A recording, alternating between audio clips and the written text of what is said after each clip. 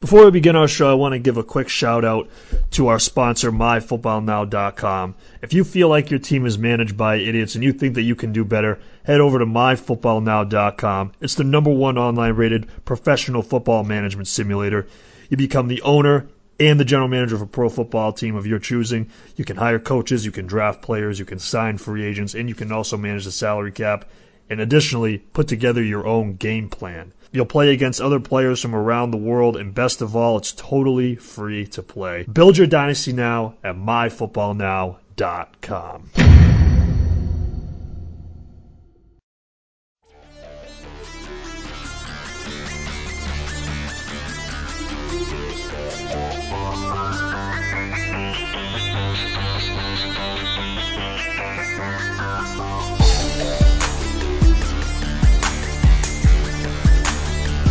Hey there, guys, and welcome to another episode of the Fake Pigskin Dynasty Podcast. I am your host, Richard, and joining me, as always, is my co-host. That's Mr. Ron McLeese. So now we're going to the second round, guys. I feel like we've been talking for 3 days. So this is great. This is a marathon, and the listeners out there, I hope you have a long ride to work because this is going to be a long one. But hey, you know what? You want it. You want this kind of content. We're giving it to you. So just listen. So, Ron, 201. Who do we got? At 201, I have your number 2 running back pre-draft, and actually I was on board at number 2 also. At 201, we have Jay Ajayi. Jay Ajayi. Okay. How can you not like this guy? I mean, seriously.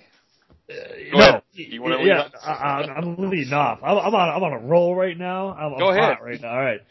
Jay Ajayi, okay, he fell he fell low. Lower than we all expected. The knee is a concern. However, what people are not acknowledging, maybe they are, but for some reason they're fooling themselves. Lamar Miller's in the last year of his deal. Okay. After this year, he's a free agent. So if Ajayi shows that he can be the guy and the injury doesn't linger, bye-bye Lamar Miller, because he's going to want to get paid. That's what running backs do. He's going to go to the highest bidder because, hey, let's face it, his window in the NFL is another 3 years probably. He's going to get paid. Ajayi will instantly be the starter in 2016. That's a prediction by me right now. He's going to be the starter in Miami. And you're going to get him a lot lower than before the draft. He was like a top 5, top 6, 7-ish rookie pick.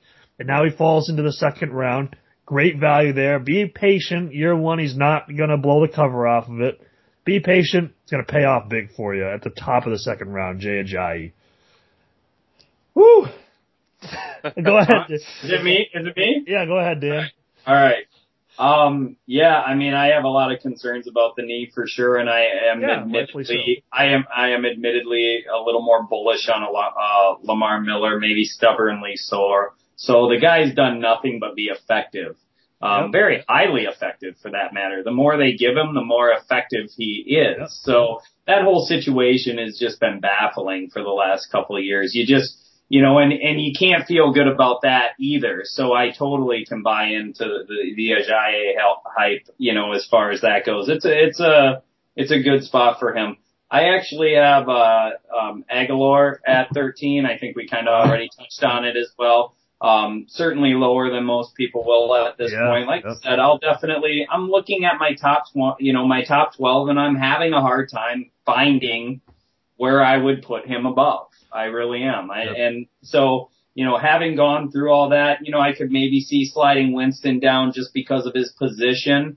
It's just easier to fill the quarterback need, with him. And if we're talking Big Ben, then we're talking, a potential top 5 guy every single year, but there's about 10 or 12 of those guys in the league every single year. So, it's not that difficult to find a quarterback, so I could maybe slide him up.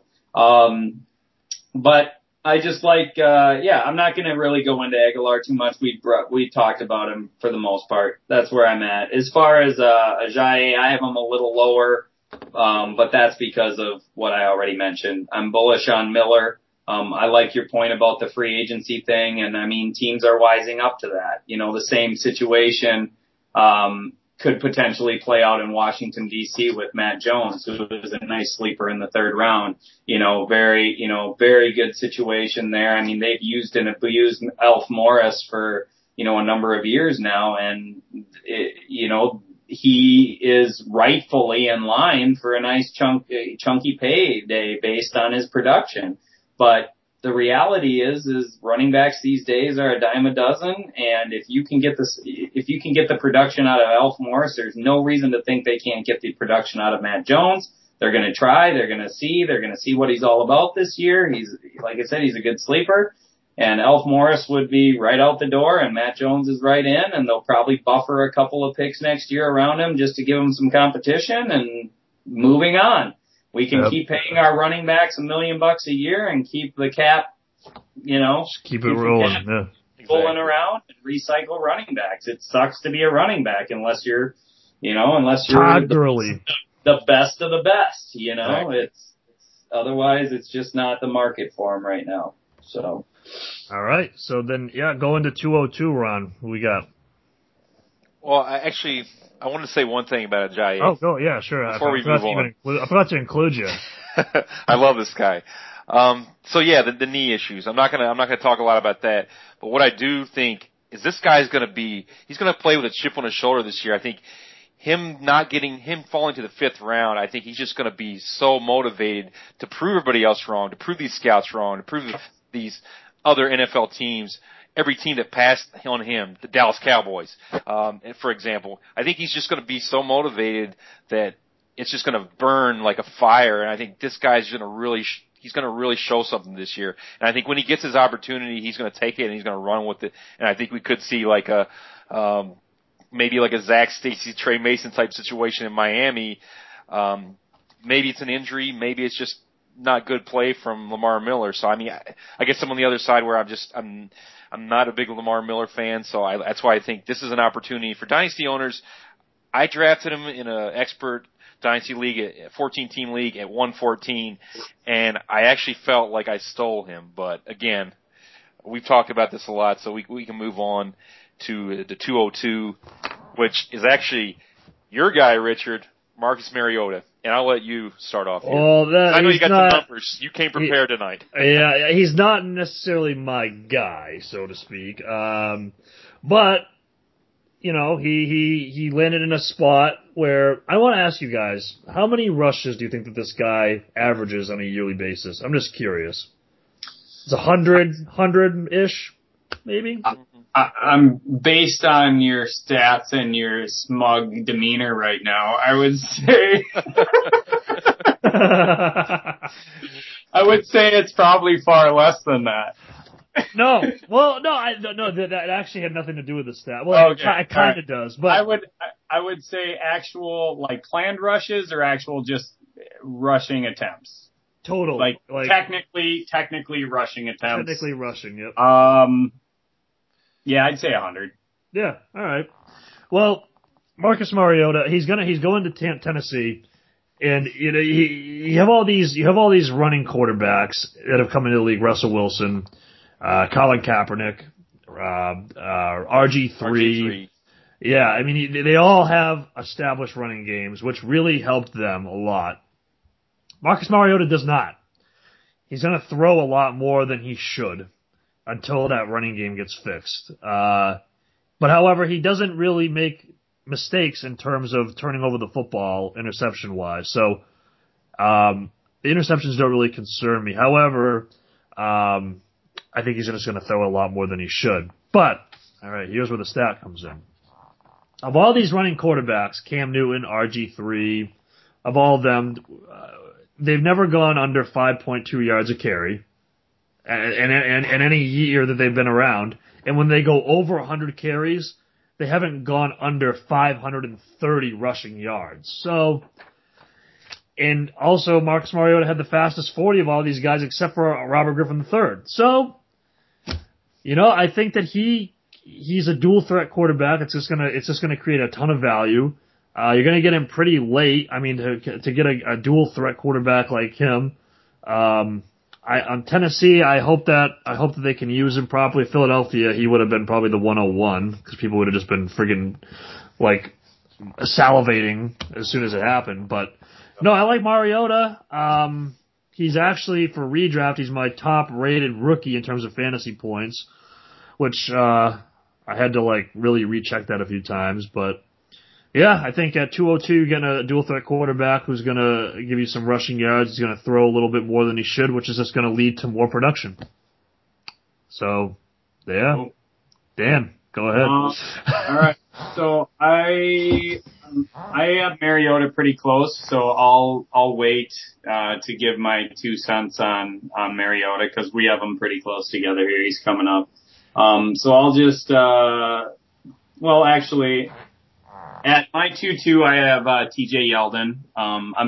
That's basically how much weight I already mentioned that I view him as kind of a weird runner. Very hard to scout for me, and I just couldn't really place him. So as he fell further and further, at one point he was barely in my top 10 for running backs before the draft. And so putting him at 2-2 just goes to show you, for me, how much I am actually factoring in his landing spot based on what I actually see and like about him on tape for my own personal likes, for what I'm looking for in a player. So we don't need to talk about TJ Yeldon, so I guess I will give my 2 cents on Mariota. I like the guy too, for different reasons. I really don't like the idea of him starting game 1. Me either. I just think that's a mistake. Like all these other quarterbacks, yeah, you're right. I mean, dual threat, there's such an appeal there. Yep. And he does have the size to be, in my opinion, the exception, which would be more of your Cam Newton type, dual threat quarterback. My concern is all the other dual threat quarterbacks that, rely on their legs and get themselves into a new game speed and are so used to being able to outmaneuver the defense that the next thing you know, you got an ACL and you got injuries left and right, and now you have potential confidence factor in that mobility, which you're seeing with RG3. He doesn't trust it. So there's a whole psychological, mentality to it. This is all speculation, and it's all could be, woulda, shoulda, coulda type situations. But that's the only thing that concerns me. I have no concerns based on what I know and have heard and have read about this guy for his ability to pick up any offense and actually be effective in any offense at some point in time. There are concerns that he came from such a specific, more, to use the term I don't like, gimmicky offense in Oregon. Yeah. Oregon, I think that's overblown as well, and so the kid clearly is not afraid to do work. He clearly has a ton of talent. I just think, unlike Jameis Winston, who I absolutely would say should be in week 1, get this guy in there immediately, let him adjust. What I'm afraid of is you're going to see Marcus Mariota running way more than he should. And in the NFL, you're playing with frickin' fire, and this could be a very short and very, unfortunate situation. And it's in my opinion, and based on recent history, it's actually a fairly good chance it happens. It's not a small percentage. It's a decent percentage if he's out there from day 1. So, that is the only reason, I think, that, the concerns that I have is just that aspect of it. I wish they would just say, let's park the kid for a little bit, but not going to happen. As a Dario Beckham fan, I'm like, no, put the kid in right away. I'm like, let these two click right away, and we're going to see something special happen. I will say with Mariota, watching college film, he is more safer when he runs. He is the guy to slide or run out of bounds. He is, as opposed to these other guys who, like you said, just think they can outmaneuver defensive backs and safeties. No, he does run and slide pretty well too. I tend to agree with you that there is a difference there. He's not a natural playmaking running back style quarterback. Right. Where their instinct is, whether that's coming from just always being the best athlete on the field, no matter what they're doing from age 6 and up or whatever. Yep. He's definitely got a slight, edge to the quarterback factor. Like, I'm a quarterback. This is my role first. And, he is smart enough to understand that self-preservation is a huge part of that position. So, and Tennessee's not going to let him forget it either. They got a lot of money in this kid now. So yeah, there's plenty of reason to be optimistic about Mariota, but that's just my main concern. And, it's legitimate. Yeah. But yeah, I mean, he could be out of the league in 4 years, but who knows? But we're on 203. What we got? 203. We have Coleman. We have Tevin Coleman. I've talked a lot about him earlier, so yeah, I don't think we need to spend a lot of time on Coleman, but the situation again. It's back to the situation in between him and Freeman. You got to think that one of those two guys is going to take the bull by the horns, and in that offense, you already said all the numbers before, Richard. I mean, it's all about the situation he's falling into and what Shanahan's done with running backs before that he's been under his wing. So I think you got to feel good about the landing spot, and I just see him, his ADP just rising. Like, I think that's going to be like a trend from now until even keeper redraft leagues. I think he'll be one of the top running backs selected, along with probably, the obvious guys like Gurley and, Gordon. And I would say he should probably go before Yeldon. But I mean, that's again, in a redraft. This is a dynasty show. So I'll let Richard, you got anything else to say about him, or should we move on to? If I keep talking about Coleman, I'm gonna have an aneurysm. So I'll just give it to Dan. Let's go to Dan's 203. I'll introduce somebody new who, if I was braver, if I was even more bold than I already am, would probably be in my top 7 or 8. But he actually took a hit from his landing spot for me. I honestly think he is potentially. He could please be who I think it's going to be. Please. I don't know. Is Tyler Lockett. Nope. Tyler Lockett. Oh. Yes. So Tyler Lockett. Yes. Tyler Lockett is my personal favorite. In fact, I'm going to be doing his rookie impact article here sometime this weekend.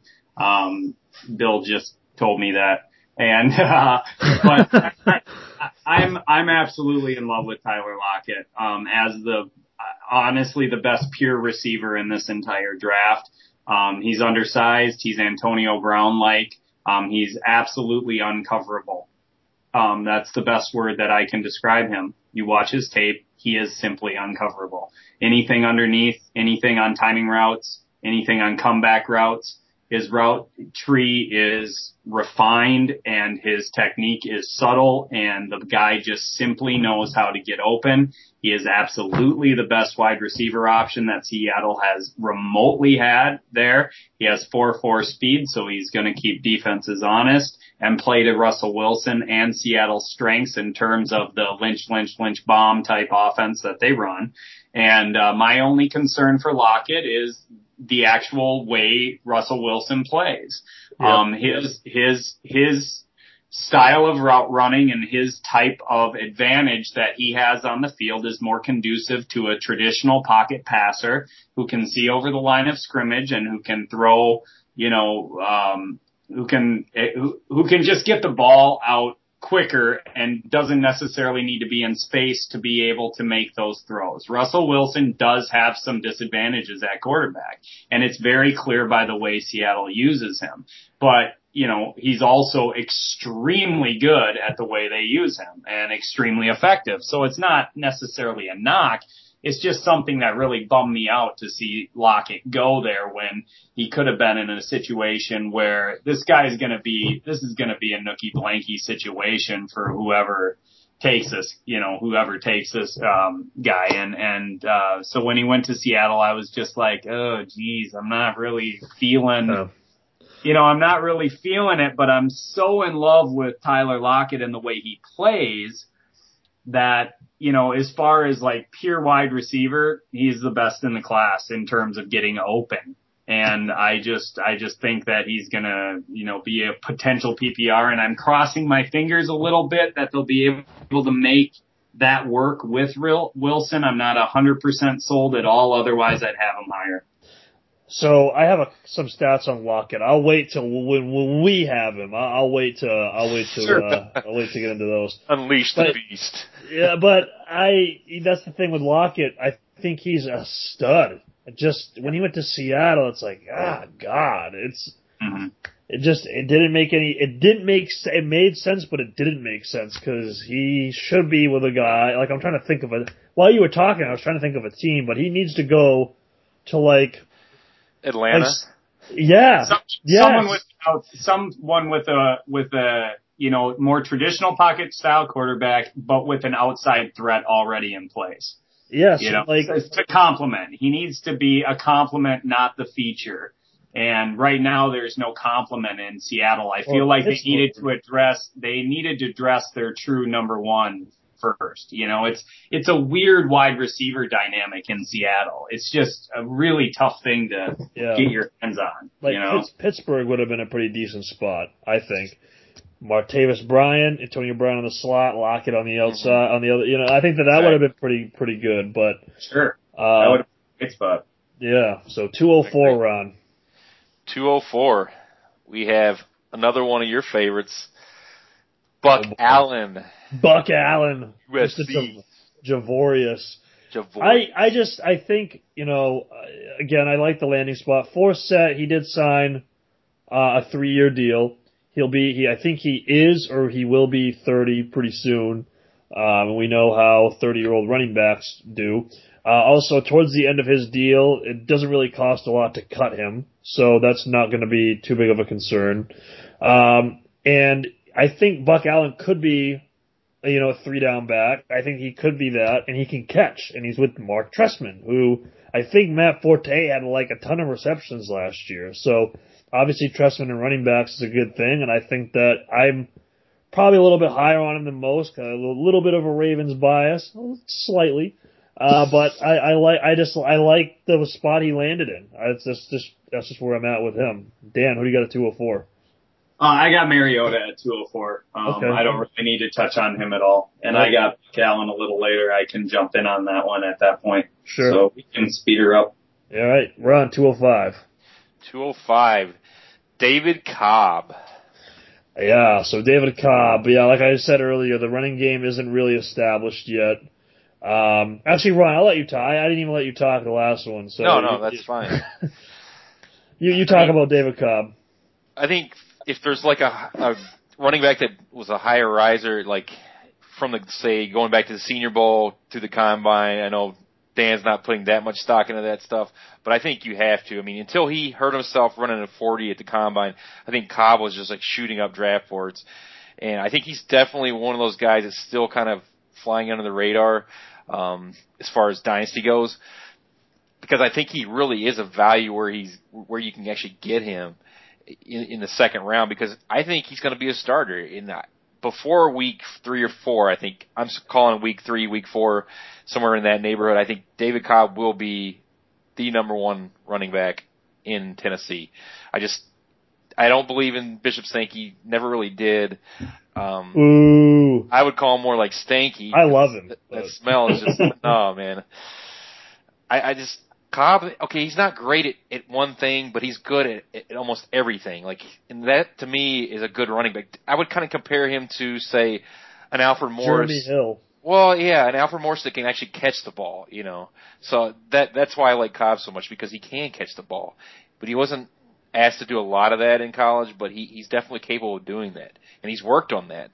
So there's a lot of things about Cobb's game that and really get me excited. And the landing spot, they're looking for a running back to take the bull by the horns and take over that backfield situation. So I think he is the answer for them, and I think that's why they drafted him where they did. So, I mean, he's not a flashy guy, but, he's going to get the job done, and he's going to have an opportunity. Again, it's all about opportunity as a rookie, and he's going to get the opportunity. one sentence, and then I'll go to Dan. Jeremy Hill, Gio Bernard 2.0. That's all I'm saying. Watered down version of it. Dan 205. What you got? Yeah, I like the watered down version of it at the end there because I think both ththose guys have better upside than both the guys in Tennessee as well. Yeah. I'm a Minnesota guy, so of course I love David Cobb, and I've been watching him now for a couple of years and watching Gopher games.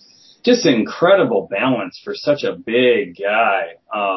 He is really fun to, just when you want to label him a plotter or, a boring every down, just a boring 4 or 5 yard back, he does something very special.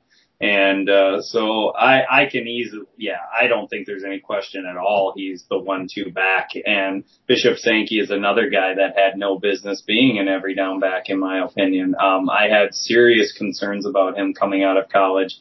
He's a tap dancer, he's a hesitator, and he's a bouncer outsider. And that's a technical term. And he, and you can't get away with that in the NFL unless you are LaShawn McCoy and can prove it year in and year out. Tap dancing is going to get your ass benched, and it's going to get your ass benched quick. And so Bishop Sankey needs to show less hesitation, and they need to use him in his strength, which is he's a hell of a pass catcher. He's a great receiving back, and they used him none of the time doing that last year. Yep. And that was an absolute shame. So there's no excuse at this point why they can't feature those two backs together. I actually have Devin Funchess at 2.05. I like the landing spot. I think I tweeted out when Carolina took him. Well, that just cements the fact that Cam Newton will never have to develop into an actual NFL quarterback for the rest of his career with that pick. Because now the guy just simply has twin towers that he can throw the ball somewhere in their general vicinity and let his lack of accuracy and actual quarterback development just hide itself under in the shade of these two oak trees on the outside that he has. Both physical freaks, both with a few question marks. Devin Funchess, certainly more of a hybrid type guy. 40 speed turns you off a little bit, but don't mistake that for this guy not being a freak athlete, because he absolutely is a freak athlete. Yeah. And he's actually a better pure receiver than, Kelvin Benderman, who actually does have some hands issues, not focus issues, actually has hands issues. It's not horrible, but they are there. They are there. And they are there. So, Carolina definitely has addressed its long weighted wide receiver issue, and they got some nice big, playmaking options. It's going to be interesting to see that dynamic, but I could see both wide receivers pushing 1,100 yards, both wide receivers pushing 10 touchdowns, split kind of down the middle. And, this is definitely going to help Cam's value as well. I would have loved to see Devin Funchess in a tight end role, to be more of, Jordan Reed, Aaron Hernandez type receiving role. I think he would have been absolutely lethal. He would have murdered it. He would have murdered it. The guy is so freaking deadly underneath. He's so deadly in the tight end role. All these murder playoff words with him. Yes. I didn't even catch that. My bad. But yeah, he would have absolutely crushed it. And, my concerns for Devin Funchess are just simply his lack of separation as an outside wide receiver. But again, like Jalen Strong, that's not his game, man. He's 6'5", and he's got a 38 to 40 inch vertical. He's going to outmuscle you. He's going to outjump you most of the time. The separation comes with the ball when it's a jump ball, and that's when he'll get his separation. He's never going to bust out a great route and be wide open from a high-end NFL quality quarterback or even a safety for that matter. That's just not his game. So I'm coming around a little bit on Funchess. I really wanted to see him in the tight end role, but who knows? They might work him into that as well. He has experience playing that, and a creative coordinator should do that. So we'll see. Yeah, I'm not sure what Funchess is. That's my problem with him. I don't know what he is. He's like a hybrid. I don't know what position he would be better suited at. Probably tight end, but. Yep. Ron, 206. 206, Ameer Abdullah. Yeah. And do you want to talk about him, Ron, or do you want me to? It doesn't matter. Well, I think we're a little bit lower than the industry on Ameer Abdullah, and I think there's a couple of reasons that we are lower on him. Is because we're probably higher on Bell than some of the other, guys out. And another reason too is, Dan's been saying it all night long. I mean, to me, Ameer Abdullah is that same type of running back, like an Andre Ellington, that is not going to be built to withstand, 15, 20 carries a game. He's that CJ Spiller type guy that, if he gets out there, he can break one, he can be gone in a second. But he's not a guy you're going to want to give high volume carries to, and his body's just not going to hold up. So, I mean, I guess that's my misconnect with Ameer Abdullah, and I like the landing spot, but at the same time, I think Bell's established. You know what you're going to get from this guy, and Abdullah is just that, change of pace back that can definitely break the big one. And if he gets the opportunity, I guess if Bell does get hurt, then yeah. But we can say that about pretty much any running back on this list, round 1, round 2. So situation-wise, it's a nice situation to go into. But there's also other pieces to that puzzle right now that are still kind of, where do they fit? Where does he fit in this puzzle? So that to me is my main concern. But I'll let one of you guys, Richard. Yeah, I mean, with Joyce Bell, the yards per carry isn't sexy. It's obvious. I mean, 3.9 back-to-back years. It's not very good. He's more tight end. He's more touchdown dependent rather, than he is in terms of his yardage and whatnot. I mean, I'm a believer in Joyce. He's still going to be relevant. And call me crazy, I just can't dismiss Theo Riddick. I mean, the dude can flat out catch out of the backfield, and I mean, Ameer Abdullah is a superb athlete, really small hands, which is weird. But and don't forget Zach Zenner either. Zach Zenner, Mr. Sparkman. But I think Joyce's still relevant. I think Ameer Abdullah does fill the Reggie Bush role to a degree. I would take these other running backs over him. And Dan, who do you have at 206? I have my boy Max Williams at 206. All right.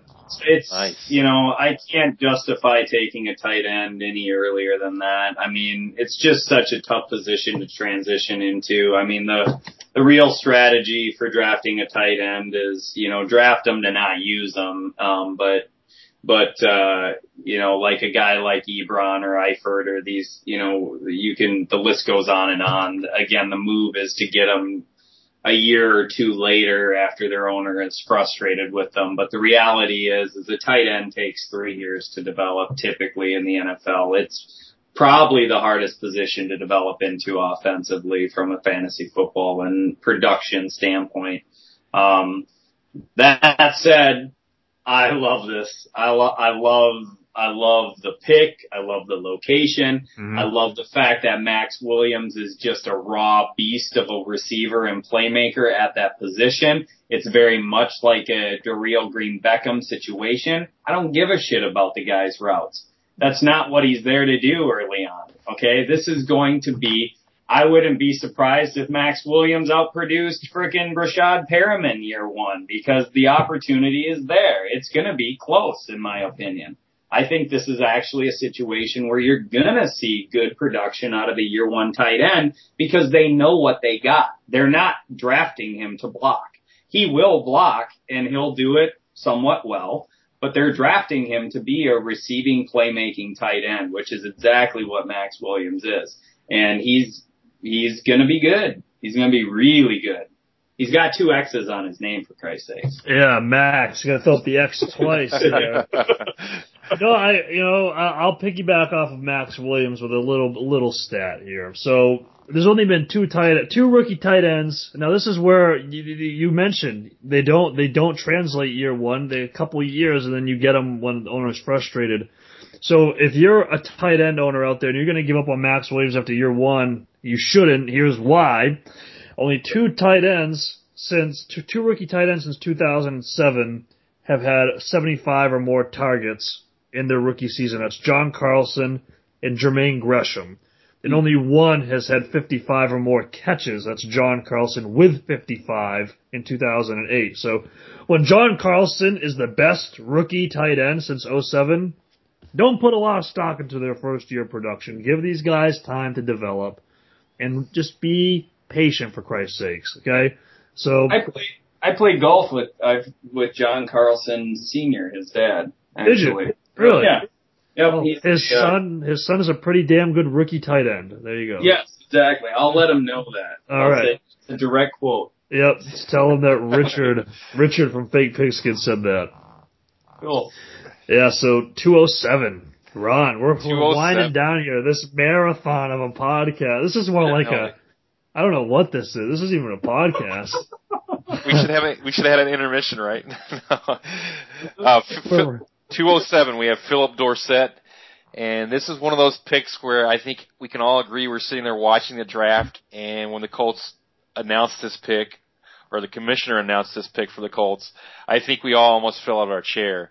As far as the landing spot, yeah, it's just kind of like, okay, the Colts had so many needs, and this is what they decided to do with that pick. As far as the player goes, I love Philip Dorsett, and I think this maybe has more to do with, as far as a long-term dynasty outlook, I love the pick. And again, this is a dynasty show, so we have to focus on that. As far as team needs, yeah, it's a questionable pick. But I think all the other pieces there, I mean, Andre Johnson's not getting any younger. He's 34. We have to consider that. We also have to consider that these other pieces they have, maybe they just don't believe in, like Moncrief, and Carter may just be a guy they signed and he may not even make the team. Who knows? So we can't count on anything right now, but we can't count on them sticking to their guns. As they said, I'm quoting them, we took the best player on our board, and that was Philip Dorsett. So I got to give him credit there if that's the way you see things, and if Hilton in the last year of his contract is not, in the big picture for them, then I really love Dorsett in Dynasty. So, yeah. My quick little tidbit. Yeah, Hilton free agent after this year. Andre Johnson's getting older. Deron Carter, don't even factor him in. He's only got $20,000 guaranteed. He could be cut, no problem. Exactly. Screw him. Dorsett's the type of guy you need to give him the ball in space. He's not a deep threat guy like everybody thinks he is. You need to give him the ball in space. A little 15-yard go route and he's gone. That's what I think he's going to be best at. So, yeah, I just think right now you just got to see there's too many variables for him to become fantasy relevant. And so that's why he's lower for me. Dan, who do you got? I got Philip Dorsett. Boom. 2.07. I wrote the rookie profile on him this year. And yeah, he was a tough one to get a beat on statistically. So you really had to watch his tape. And there's a lot of things I like about him. It's a very interesting pick. Yeah, you guys pretty much touched on everything. I can't imagine with the success that T.Y. Hilton has had in that offense with Andrew Luck and that they would cut him loose next year. I just have a really hard time with that argument. Like this is a guy you would want to invest in. He'll probably demand $10 million a year, but that's probably fair. Maybe that is the holdup. Maybe, is Andrew Luck ready for an extension now? Yeah. So that could be a potential issue they're looking at. They're going to have to break the bank for that guy. So maybe that is their angle, and maybe T.Y. is on the way out. It never hurts to have too many T.Y. Hiltons on your team. Don't get me wrong. I mean, and I'm never going to write anybody in the Colts offense off. At all. That's true. Moncrief is a huge project. He's a year 3 guy, so you're going to see a lot of the same from him this year. He'll pop up occasionally here or there. So I just don't think I have Dorsett high enough where I'm ever going to end up with him in a draft. I probably won't either. There's too many people that like him more than I do, and that is too much of a cluster, of a situation. for me to just get too excited about. I can hear the argument that he's a first round pick. He's automatically going to get some sort of priority. They're not drafting him to not use him. It's just one of those situations where it's almost impossible to imagine the scenario where there's a consistent production and a consistent option with all the other things that are already going on there. They even have the Indy has a better running game this year too, so they're going to probably run the ball a little bit more. Yeah. I'm expecting huge numbers from Frank in PPR leagues and yeah, I mean, that guy should be a top 10 back this year, assuming he can hold up one more year. And I just don't get it. I mean, the Colts draft a speed receiver when speed isn't going to let you beat the Patriots in the playoffs. They should have taken Malcolm Brown, the Patriots pick. That's what That's where they should have taken. But defense or offensive line. Yeah, they needed trenches. That's where they're terrible. The trenches. They're like average to below average in the trenches, and that's where they should have went. But they took another speed receiver, and I have no idea why.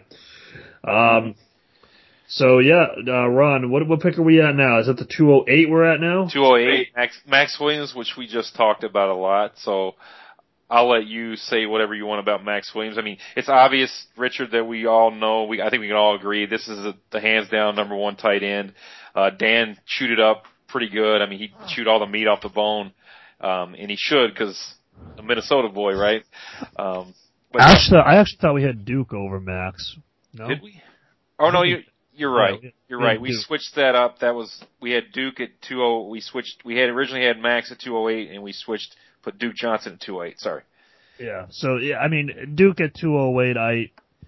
I would actually probably if I'm in a draft, I'd probably take him probably a little higher. Yeah. But this is where he fell for me. I mean, I think that he's the most talented back. We talked about him a little bit earlier. I think he's the most talented back. I think that he can get 170 carries a year. I think that that's, he's, like you said earlier, Dan, if David Johnson didn't exist, he'd be the best pass-catching back in this draft. And I think that, that offensive line in Cleveland's good. I think that he's going to be – the only problem I have with Duke Johnson is that I don't know if will he reach 1,000 yards. Will he do that? I think it's like a 700, 800, 6-touchdown yearly thing for Duke Johnson until, something happens where the running backs disperse or I don't know what. But I don't see him as a 1,000-yard rusher right now. I think he could be. There's so many runners there, and then you factor in who the quarterback will be. It could be JFF, as people like to call him, Johnny Football. So that's my only problem with Duke, but I love him. Love him. He was my number 3 running back. So yeah, and I would agree with you, Richard. I think we're a little low on him. I think he should definitely, in a real draft, I think he should definitely go higher. And I have a confession to make. I actually took him over David Johnson and Cobb in a real draft on Saturday night, and I was psychotic, Ron McLeese. Yeah, it was crazy, but to me, I see Crowell as like one bad night out away from doing something to jeopardize his whole career. So don't trust Crowell to be there long term. And I think West, he serves his purpose, but this guy. I mean, there's a reason why he was drafted. They took this guy, and I believe they see a Giovanni Bernard type running back in him, and he's gonna be that pass catching running back that they need out of their backfield. And he's lightning in a bottle. I mean, this guy. What's impressive is he broke the rushing record for Miami. He's Miami's all-time rushing leader now. If you think about that for a second, and the guys that came before him, Willis McGahee, Frank Gore, Edgerrin James. I mean. That to me is just amazing that he was better than all those guys. Maybe they didn't stay in school as long, but still, at the end of the day, this kid can pretty much do it all, and I love him. So Frank Gore definitely doesn't have a college degree. I'm just going to say that right now.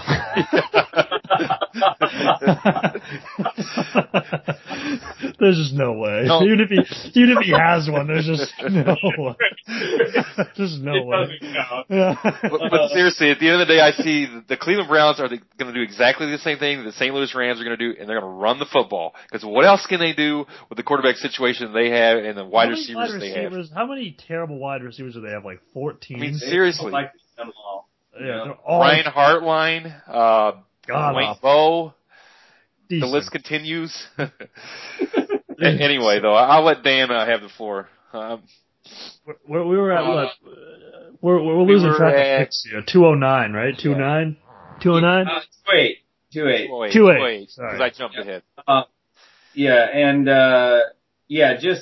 Just one more thought on Duke Johnson. Every year I seem to have one quote unquote undersized running back that I feel is that exception to the potential rule, that 200 pound, that it's almost like 215 to 20 pound rule for me. If you're in that 210, 205 area, I feel like you could hold up, but the odds are not in your favor. And based on running style. So like last year, for me, if I had to pick a back that I feel truly could hold up to a lead back role, it would be Devontae Freeman because of the way he's built and the way he runs. He's not built up top. He's an oak tree below the waist, and so I feel like he has the power or the ability to be that.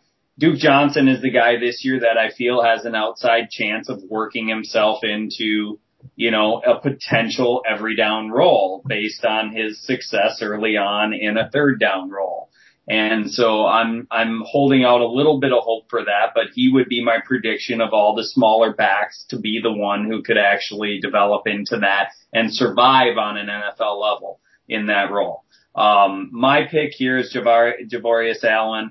I like the landing spot too. I think he's a super underrated pick this year. He was underrated going into the draft, period. Again, I have stigmas versus USC offensive skill position players in general translating to the NFL.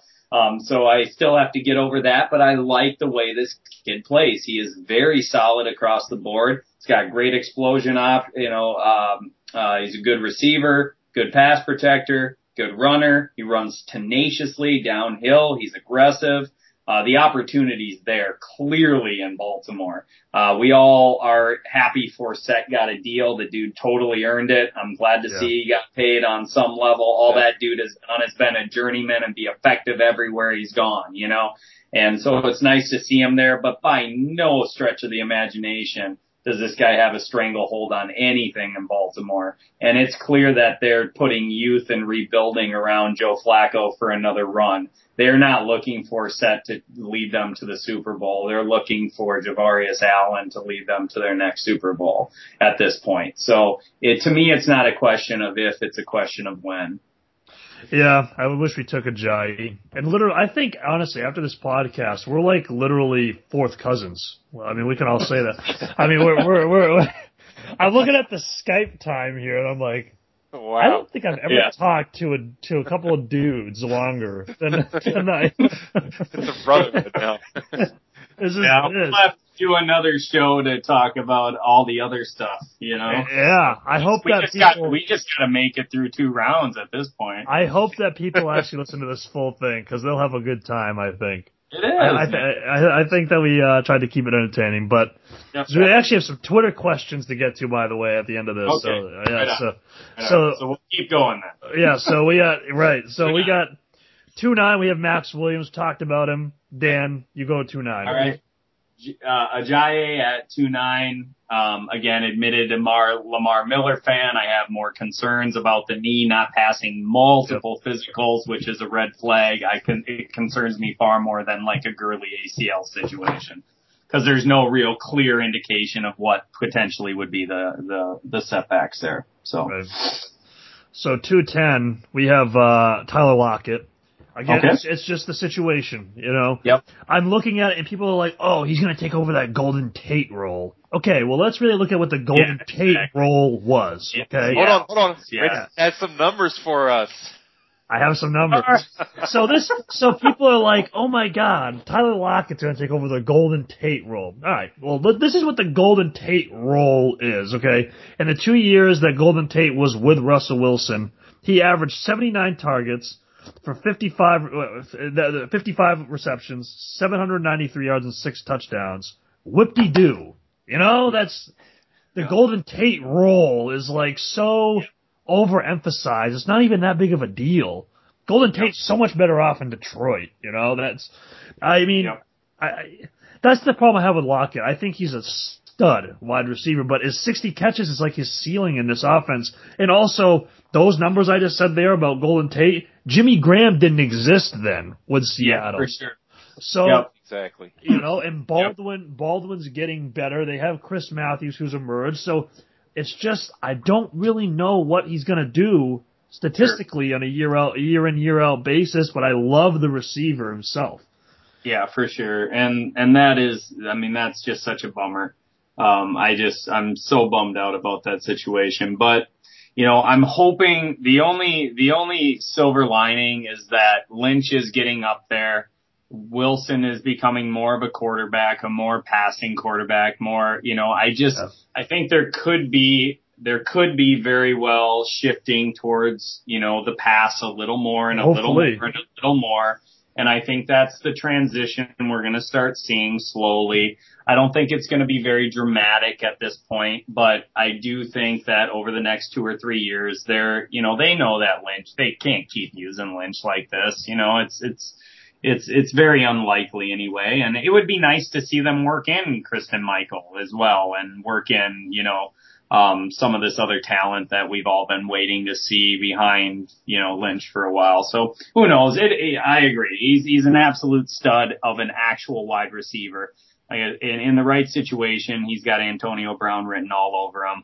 I'm still holding out hope because he's, I have a little man crush on him. Yeah, and just real quick, you said that they're going more towards a pass offense. Russell Wilson did have 45 more attempts last year than he did in 2013, so those are gradually going up with Jimmy Graham and now Lockett in the fold. Maybe he has more attempts, hopefully. Yeah, I would say I think we'll see more attempts, but I don't think, like I said, I don't think it's going to be drastic. Maybe another 45, type deal.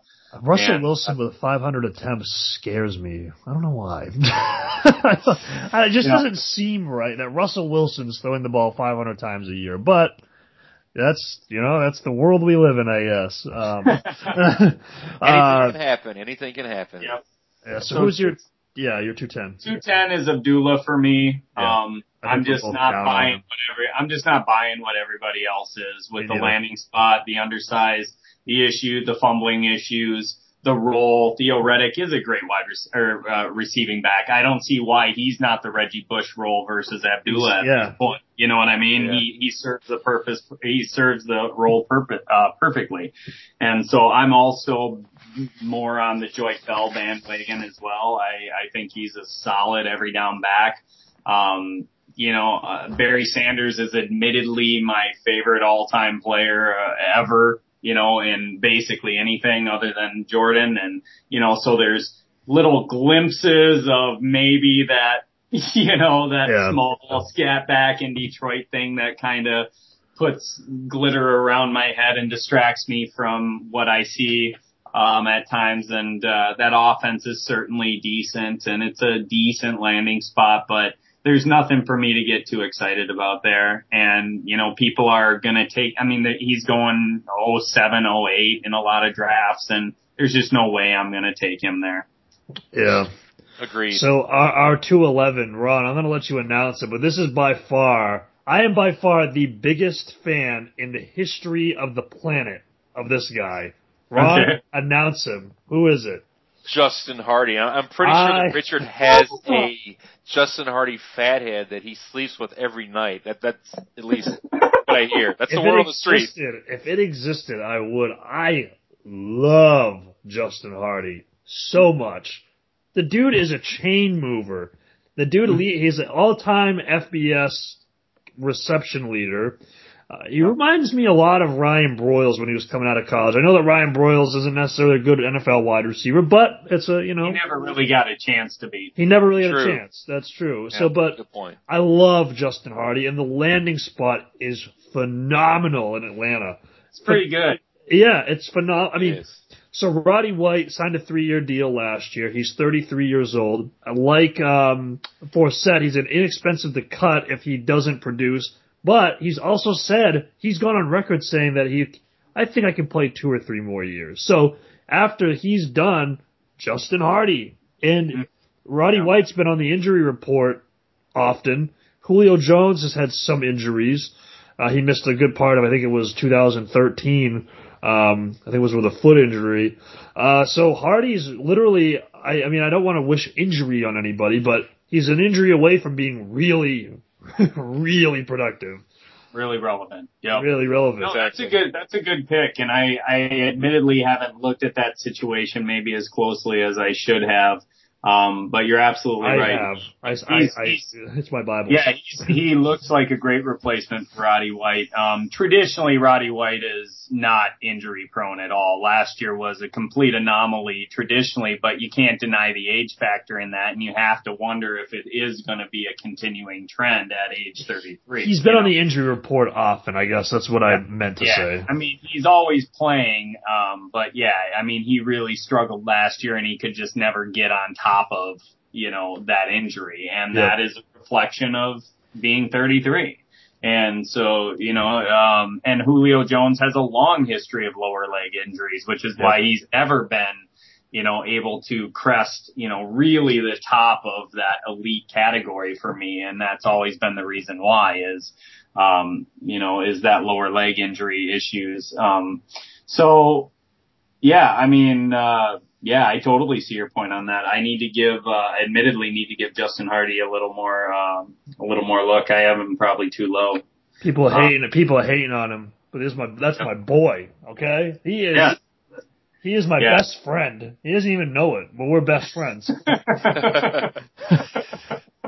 Love the guy, love him. If you want to see if you just want your jaw to drop, go watch his college film against Cincinnati. I think he had like 24 catches or something insane. Yeah. It was just crazy, amazing to watch.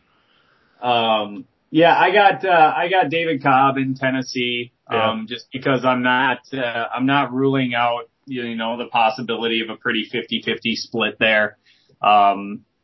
I go back and forth on Cobb all the time. I see the appeal, and at the same time, I see a back like Bernard Pierce who could get shuffled to the back any given week, any given year, any given draft class. I think he'll be a very effective back at the next level. I probably could have him a little higher as well. But again, I mean, it's just tough to see who you would bump down at this point. Exactly. So David Cobb. Yeah, David Cobb. All right, and to round out, I can't even believe we're saying this. To round out our second round, who do we got, Ron? We've got Matt Harmon's guy, Devin Smith, and he actually sold me on Devin Smith. I'll be honest with his perception reception a couple weeks ago. But yeah, I mean, the landing spot's not good. We all know that, and the quarterback situation is even worse. But I guess if you want to look at the glass half full, he is a good prospect, and I think he has more to his game than just that deep ball. Because, at Ohio State, they didn't ask him to do that much other than just the deep ball. But only time will tell, but I do like Devin Smith where you can get him in dynasty drafts. And I think if you can just afford to sit him on your bench and you don't expect anything from him this year, kind of like, well, I wouldn't put him in the same phrase as Jalen Strong, but I would say they're kind of similar in that, you can't expect that much year one from him. And that's basically what I would say. Yeah, no, that's a good point. But I dug into this a little bit further, and here's my last stat mini rant. So actually, the quarterback situation for the Jets isn't that. If Ryan Fitzpatrick is the quarterback, it's really not that bad. Ryan Fitzpatrick was really productive under Chan Gailey in Buffalo, and Devin Smith is a big play guy. That's what we all know Devin Smith to be, and. I'm not really a fan of him. Matt Harmon made a good point when we had him on the show. He's the best player available to me at this point. However, this is one thing I noticed with Ryan Fitzpatrick and a Chan Gailey tandem. In 2010, under Chan Gailey, Fitzpatrick was tied for second in the league in passes of 20. Okay, I'm gonna think of how to phrase this. He was tied for second in the league on dropbacks in which he threw the ball 20 yards plus at 15.9% of his dropbacks. So There was 70 total attempts of 20-plus yards, 6 touchdowns total. With Chan Gailey, he averaged 60 attempts a season of 20 yards or more.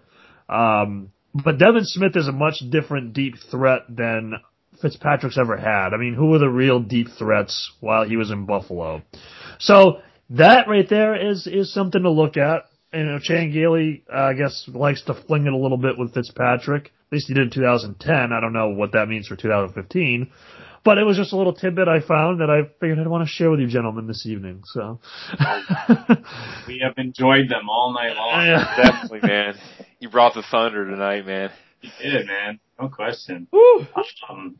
Yeah, no, that's I have Devin Smith just a couple spots down from that. Or basically pick 2 of round 3.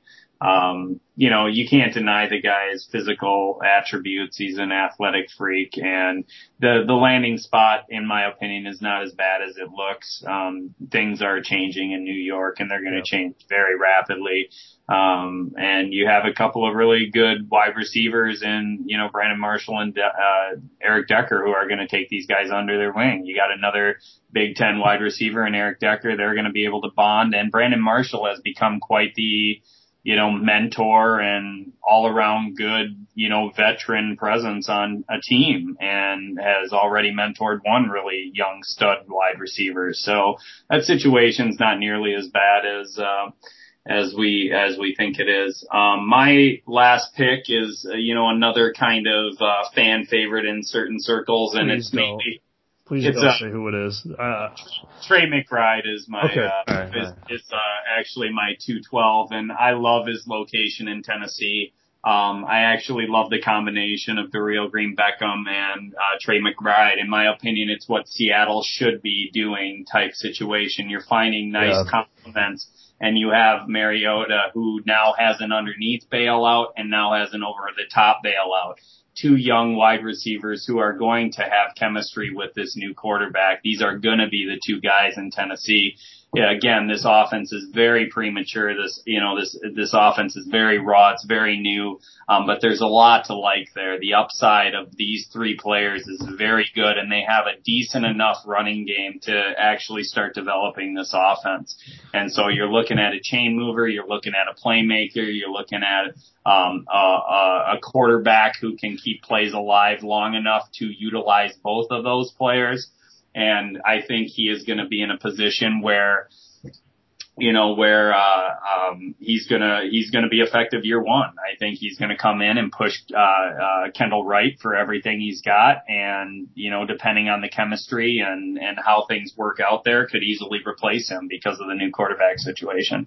So I like I think he's as good as any of these chain movers, any of these slot guys, any of these possession wide receivers, and I just like his situation a little better than the rest of them. Yeah, real quick, Seattle should have taken Jalen Strong. And number 2, I thought you were going to say Chris Conley, so I'm glad you didn't. But we got some love for Conley over at the warehouse. Bill Servey loves him, has always loved him. Sean Kirby, our IDP guru over there, likes Conley as well. They're not as sold on the death of wide receivers in Kansas City as a lot of us are. I am completely sold on the death of wide receivers in Kansas City. And absolutely nothing to do with anybody other than Travis Kelce in Kansas City, as long as Alex Smith is quarterback. Right. So we'll get to some Twitter questions, and then I can't believe it, but we're done. It's past my bedtime. Yeah. Are you up so late, Dan? Yeah. This is every night for Richard and I. So are you good for some Twitter questions, Dan? Yeah, for sure, man. All right, let's run through these.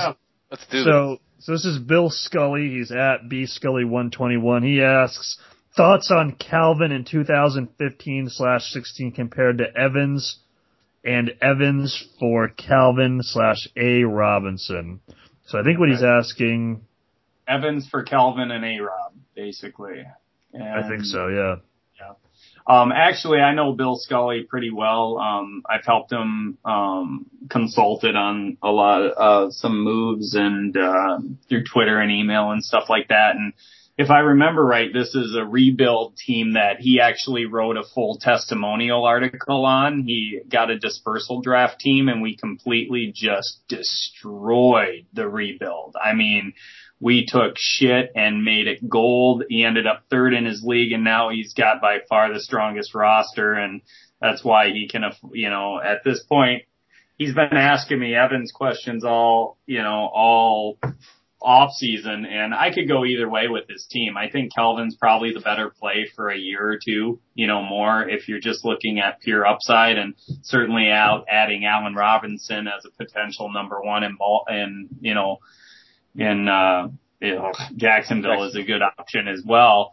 But at the same time, there's just something about Mike Evans that, I don't know, from a dynasty perspective, he's sexy as hell right now. And, even though his production is probably going to be less, I just have a hard time giving that guy up at all. So I could see it either way, depending on roster. I think the value is clearly on the Calvin side. Yeah, but, I was going to say, the sex appeal is on the Evans side. Yeah, I would, from a value standpoint, I'd take Calvin and A-Rob, but I can understand the sex appeal aspect of it.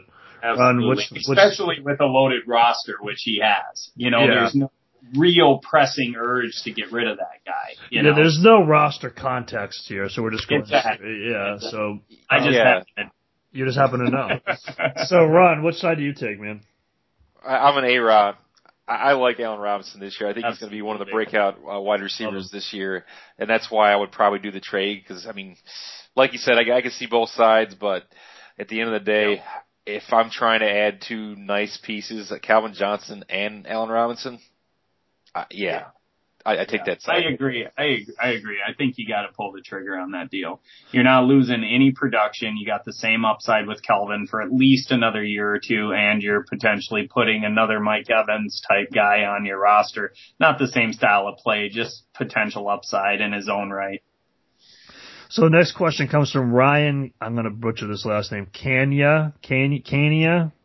He's at Ryan Hanlon 80. He's over at I think it's the Fantasy Football Couch Coach. He asks, which rookie running back is this year's Jeremy Hill? So I think basically what he means is a guy who doesn't start off the year and then comes on and just destroys the world. So, yeah.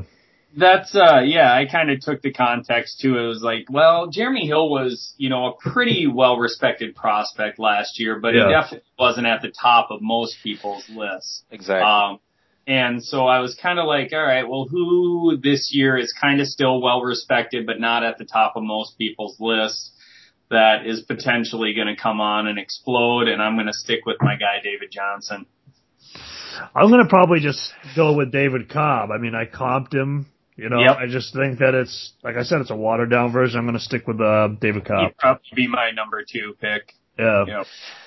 The easy answer here for me would be to say my boy Mike Davis, but I'm actually not going to say Mike Davis. I'm actually going to say Cameron Artis-Payne. And the reason I'm going to say that is because I love the SEC. That's a good one. I'm digging deep. I'm digging deep for a number of reasons, and that's because I think he can legitimately be their bell cow running back.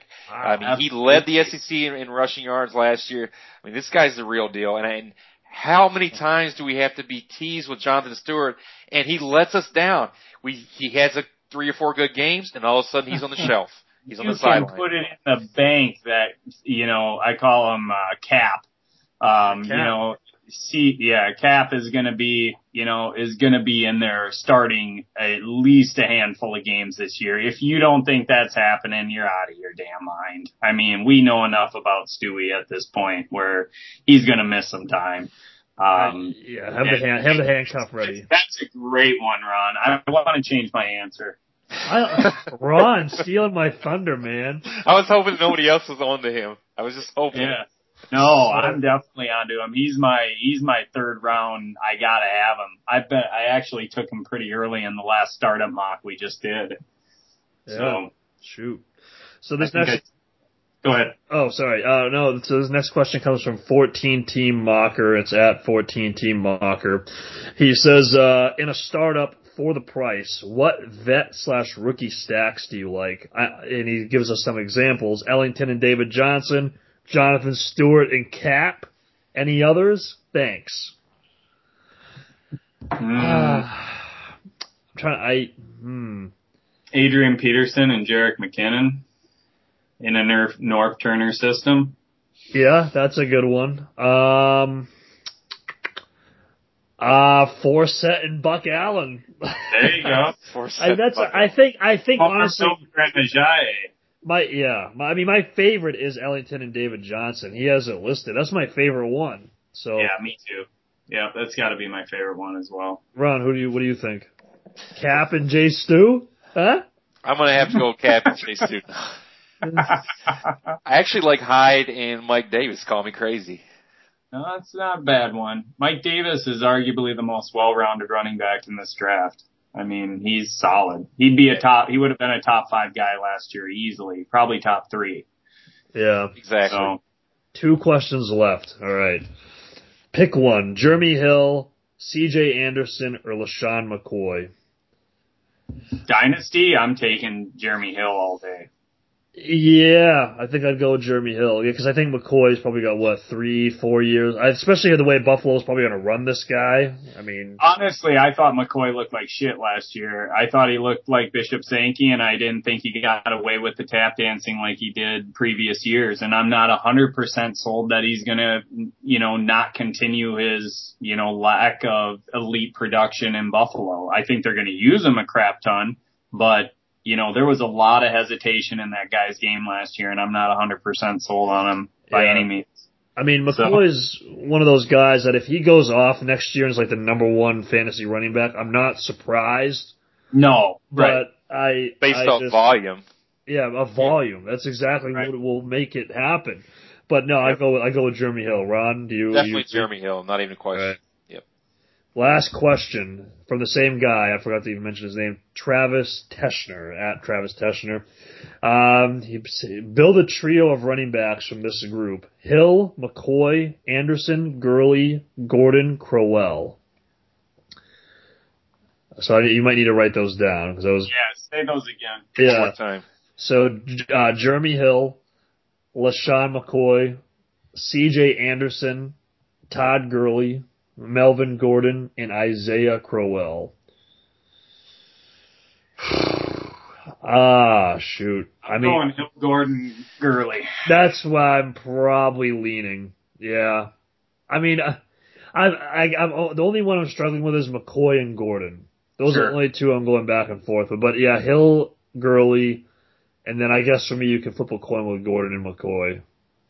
And then Ron, no Cameron Otis Payne. Okay. You need a calculator, Ron? No, we're doing it in order number 1, right? We're just doing any 3. Just any 3. Well, yeah, it would definitely be Hill, Gordon, Gurley for me. All right. So wait a minute. Right. Let's all make sure that we all have a pulse still. So yeah, I mean that literally does it for us. I don't know how much more we made it in before midnight Central Time anyway. It's 1 a.m. where I am.